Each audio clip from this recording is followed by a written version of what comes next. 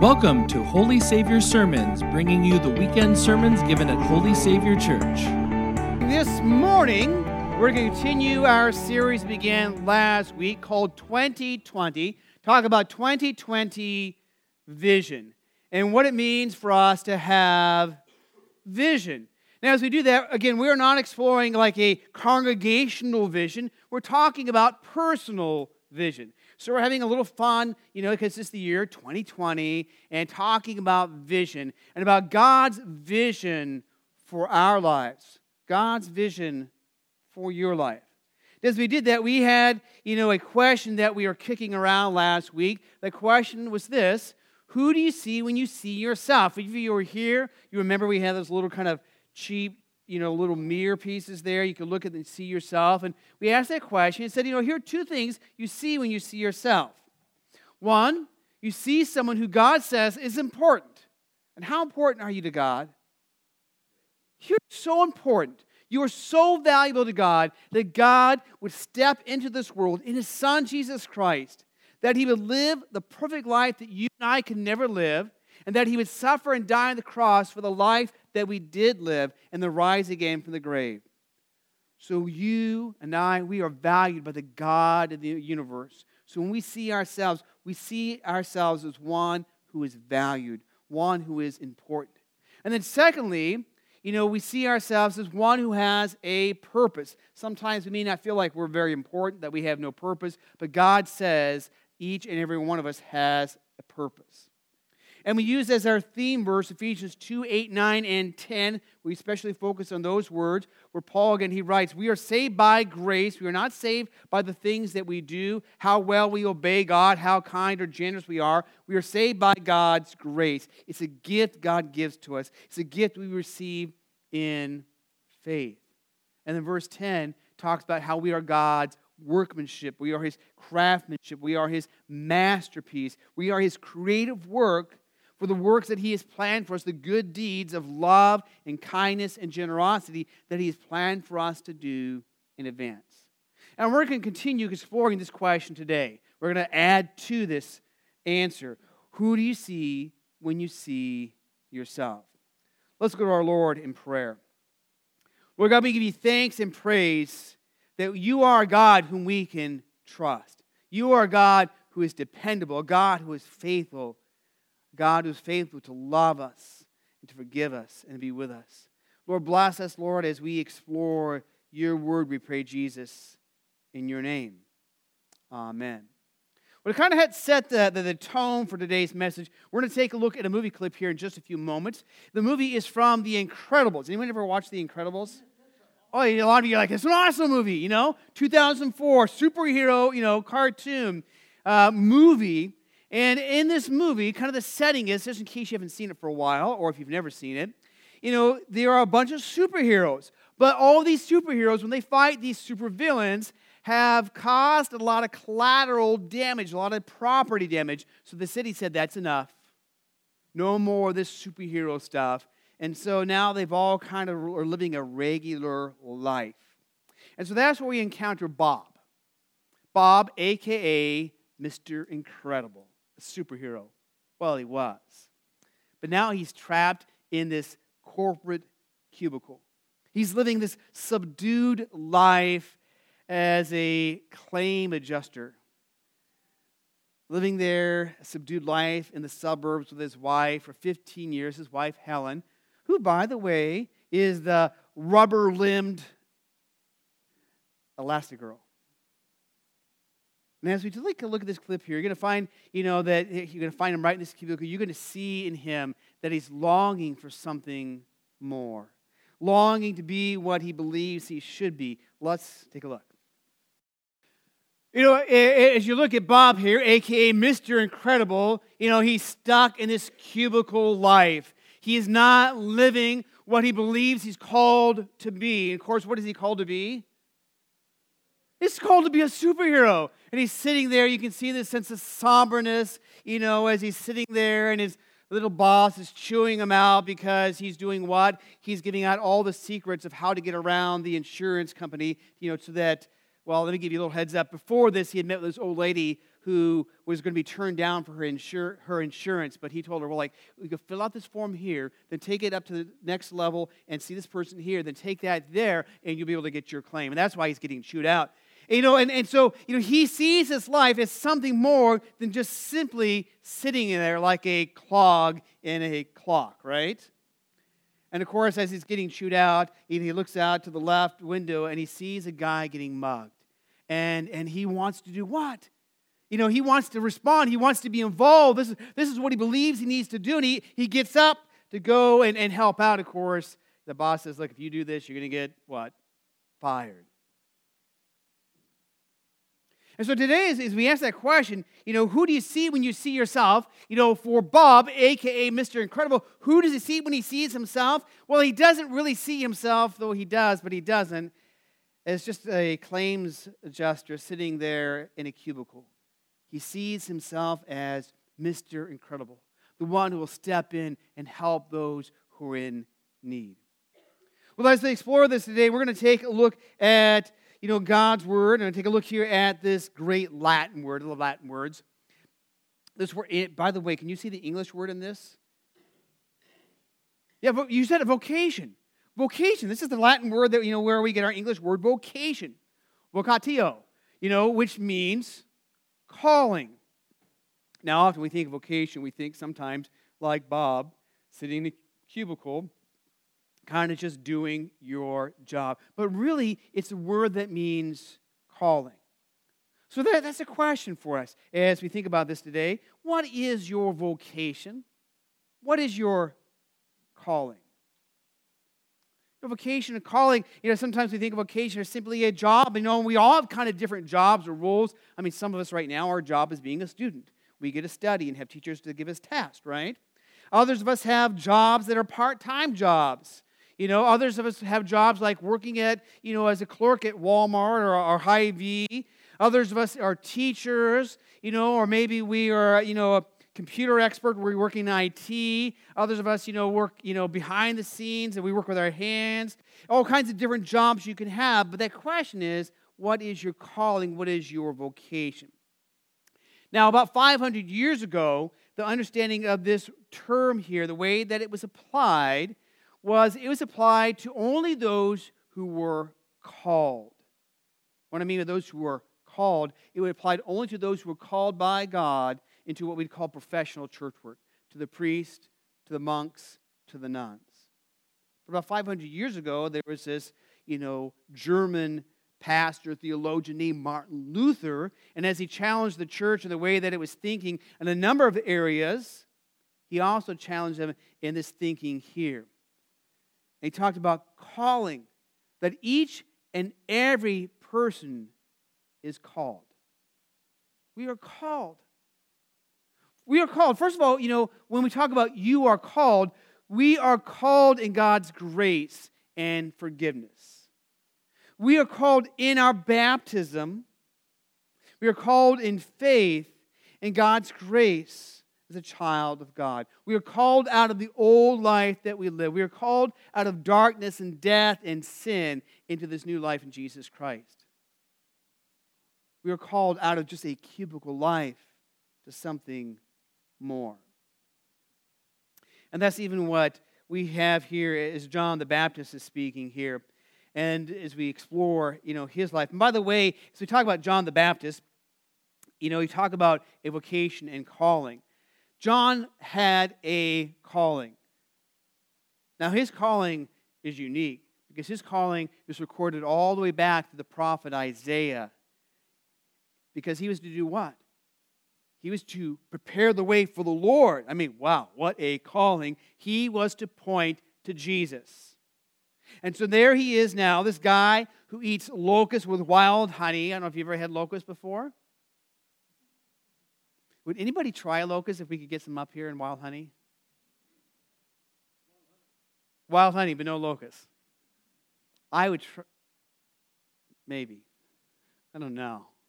Anyways, that wore camel hair, so you kind of see the scraggly guy there, and he's out in the desert, in the wilderness, calling people to a life of repentance, to change the way they think and act. And as he's doing that, he's calling them out of the life they're living and preparing them to meet Jesus. So later on that, Jesus shows up on the scene because John is baptizing. He is a baptism of repentance. It is a sign, a symbol that they are changing the way they think and act.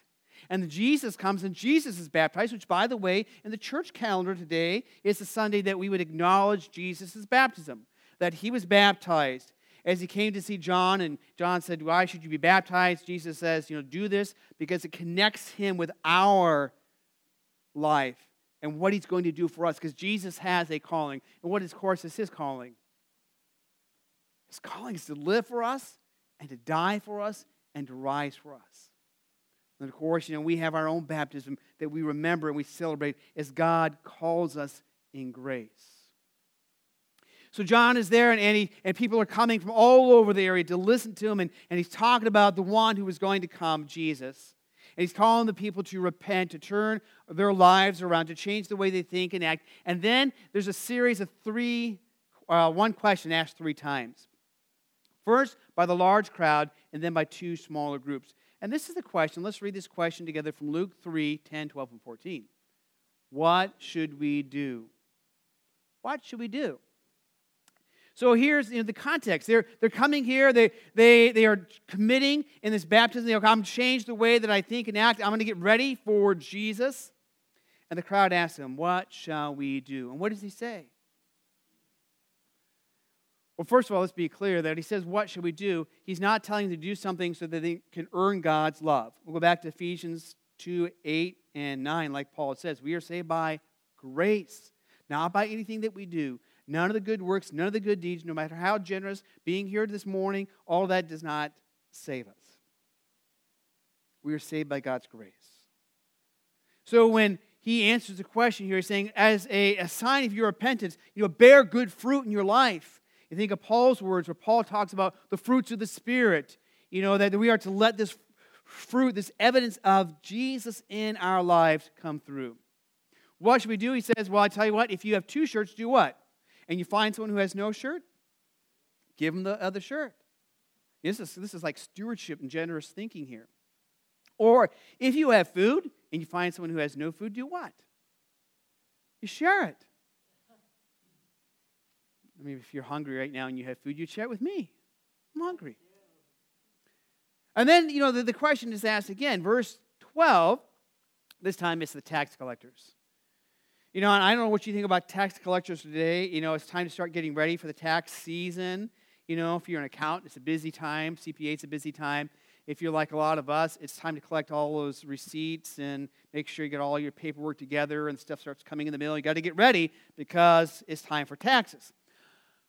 Even though we don't like paying taxes today, and probably nobody likes necessarily paying their taxes, back in Jesus' day, the tax collectors were not well thought of for 2 main reasons. First of all, they were employed not by, our government. They were employed by a foreign government. They were employed by the Roman government, an occupying power. So they didn't like that. Secondly, the tax collectors would often do this.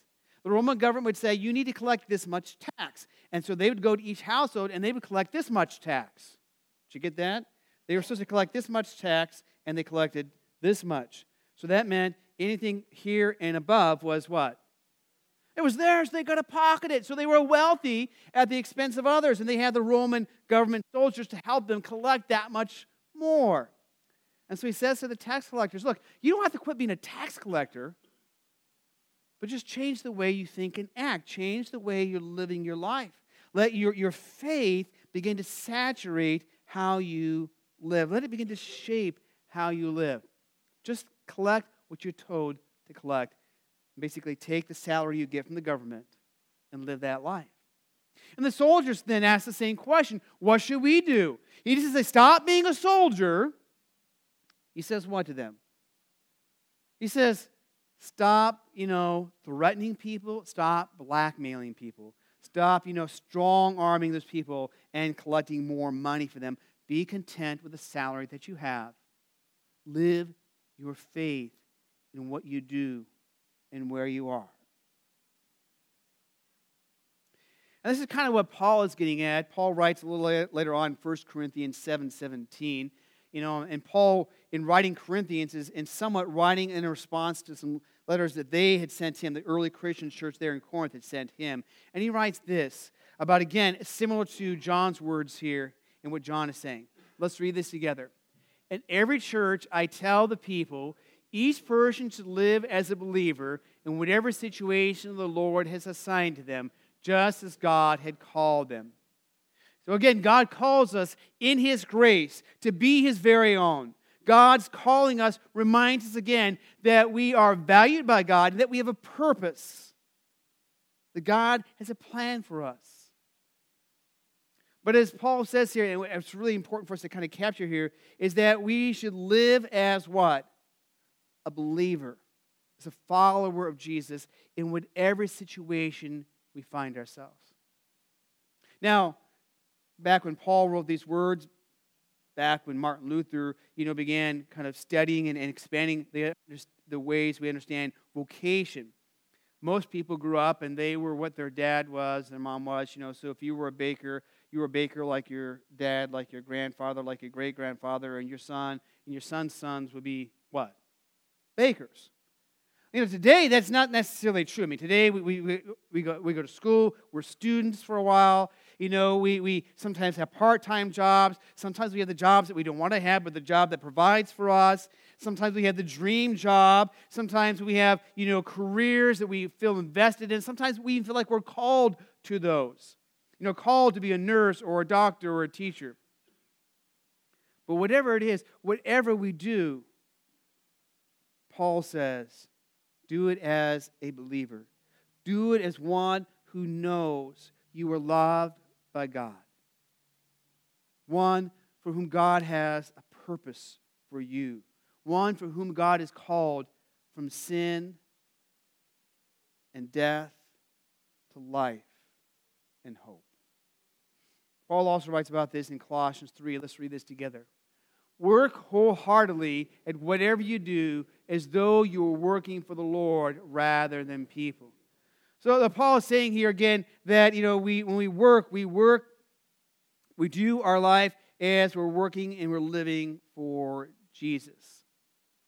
And when we talk about calling again, I mean, it's easy for us to say, I'm not sure that I feel called.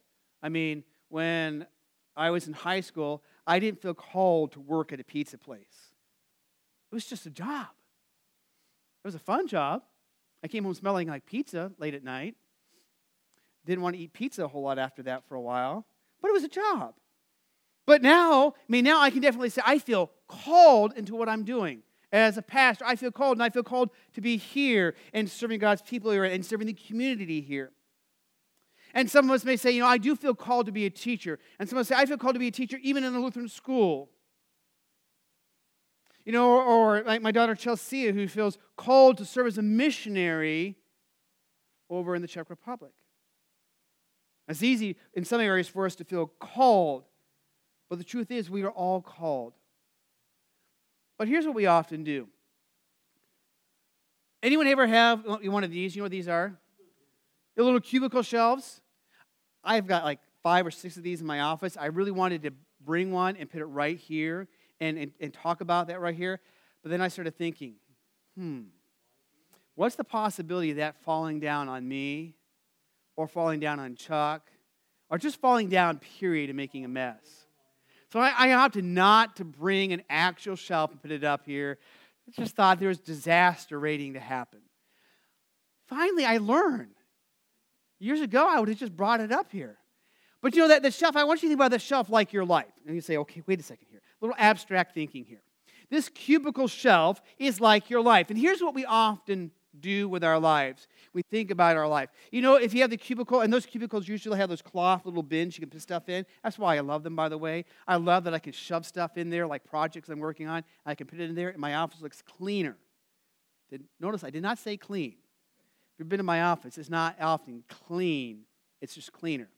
So you got these different, cubicles for your life. So maybe you got a cubicle for your job, whether your job is being a student right now, or your job is working part-time, or maybe it's the job you have, but it's the job that pays, or it's It's your career job. You love it. It's the dream that you ever wanted.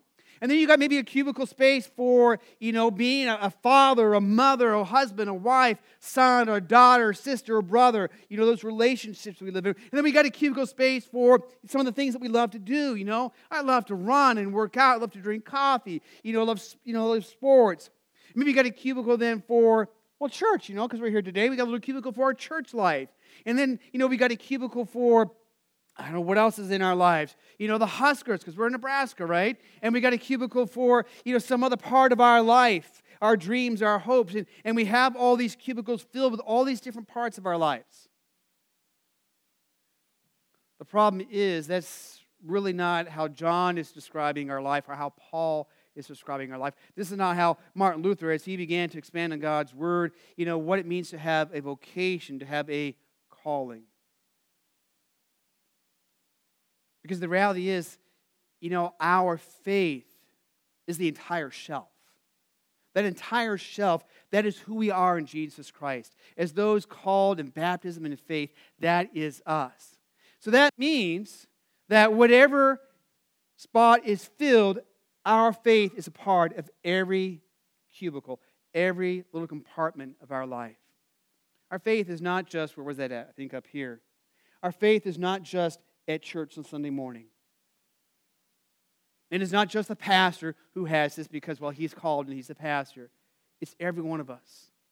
Our faith is called to be a part of every aspect of our life.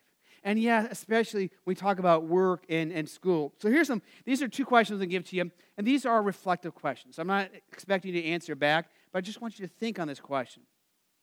How does your work give you a unique vantage point into the brokenness of the world? How does your work give you a unique vantage point into the brokenness of the world? Let me ask you a follow-up question with this. Is there anyone that works and lives, goes to school, in places that are not broken by sin?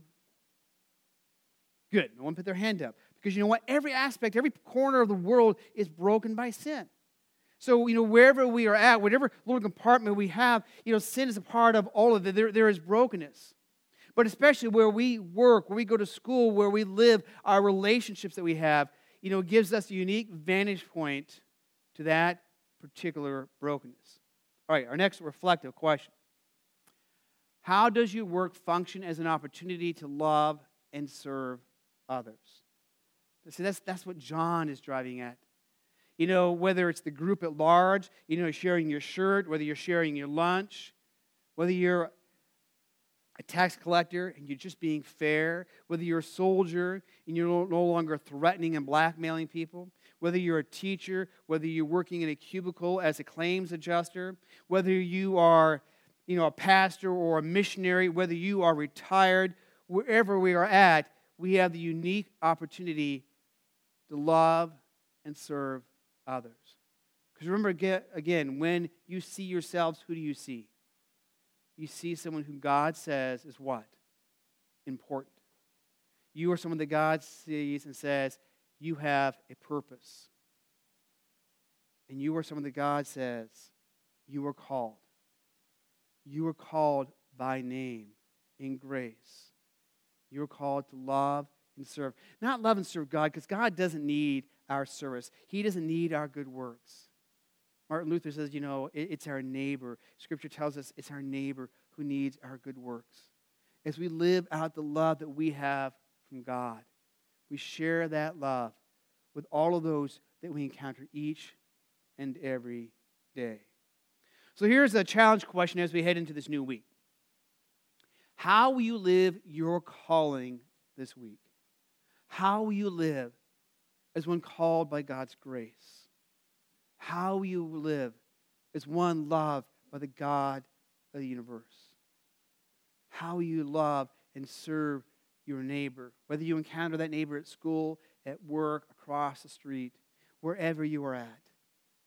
How you live the love that God has for you. Let's pray. Lord God, we give you thanks and praise that you call us by your grace. We give you thanks and praise that in you, in your grace, we have a purpose. We give you thanks and praise that you value us so much. even though, Lord, as a whole humanity, we rebel against you. Lord, even individually, in our own lives, we rebel against you. Yet you valued us so much that you sent your Son Jesus to live, to suffer and die, and to rise again for us.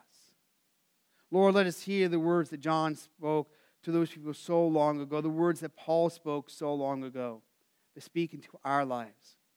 That in every compartment of our lives, every little cubicle of our life, you are a part of that. And that we live to love you and to live in that love by loving and serving others.